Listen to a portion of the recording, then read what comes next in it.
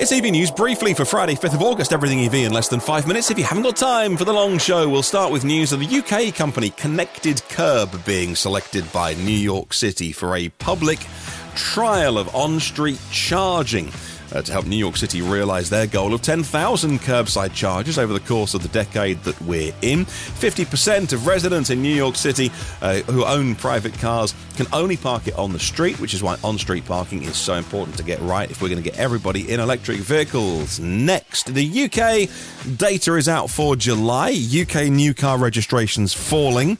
Everywhere is down at the minute. You know how this story plays out, though. Pure electric car sales on the way up, growing to 10.9%. Hey, we'll call that 11%, should we?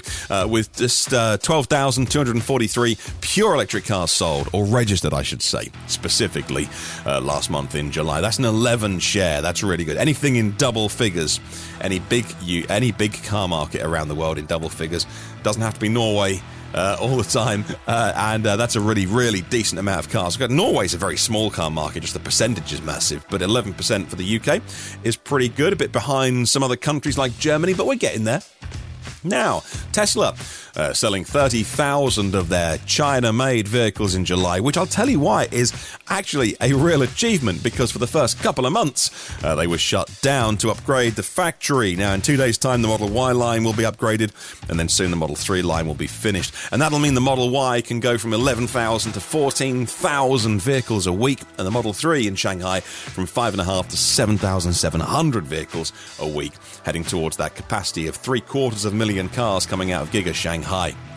Tesla reopening orders for the Model S and the Model X here in Europe, at least. You can now go to the design studio and order them. And in the UK, I don't think there's any sign of a right-hand drive S or X, and it'd be like 2 years it's been off the market here. It's just been so long we can't get a new S or X. But in Europe, at least, finally, those cars can now at least be configured and ordered. In Germany, E.ON is connecting with the charging company Alpitronic to put in 2,000 ultra-fast chargers by 2024. They'll be up to 300 kilowatts charge speed. US are now making the Volkswagen ID.4. They're making it better and they're making it cheaper. That's right. The price has dropped by $4,000 to get into what's called the ID.4 Standard. ID.4 Pro used to be the entry level in the US, but now it's called the ID.4 Standard. 62 kilowatt hour battery, rear motor, 201 horsepower, well over 200 miles of EPA range, and you get some decent specs for that $37,500. You get your intelligent park assist, your big display, the active safety features, lane change, adaptive cruise, lane control, all of that kind of stuff. And because it's VW, haven't used up their tax credits yet, if you can make advantage of that full federal tax credit, that's less than $30,000 for an ID.4, which is a spectacular deal.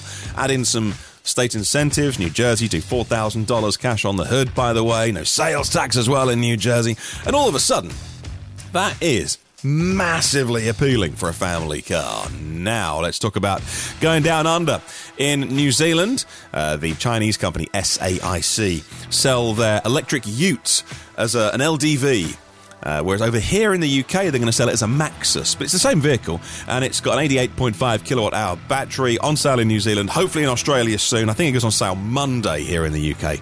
TBC on that. And the governor of Vermont says he is going to walk the talk and lead the way, which is why Phil Scott, a Republican, says he wants to show other people what needs to be done to cut carbon, which is why the governor of Vermont now driving a Ford F-150 Lightning. And that, my friends, is briefly.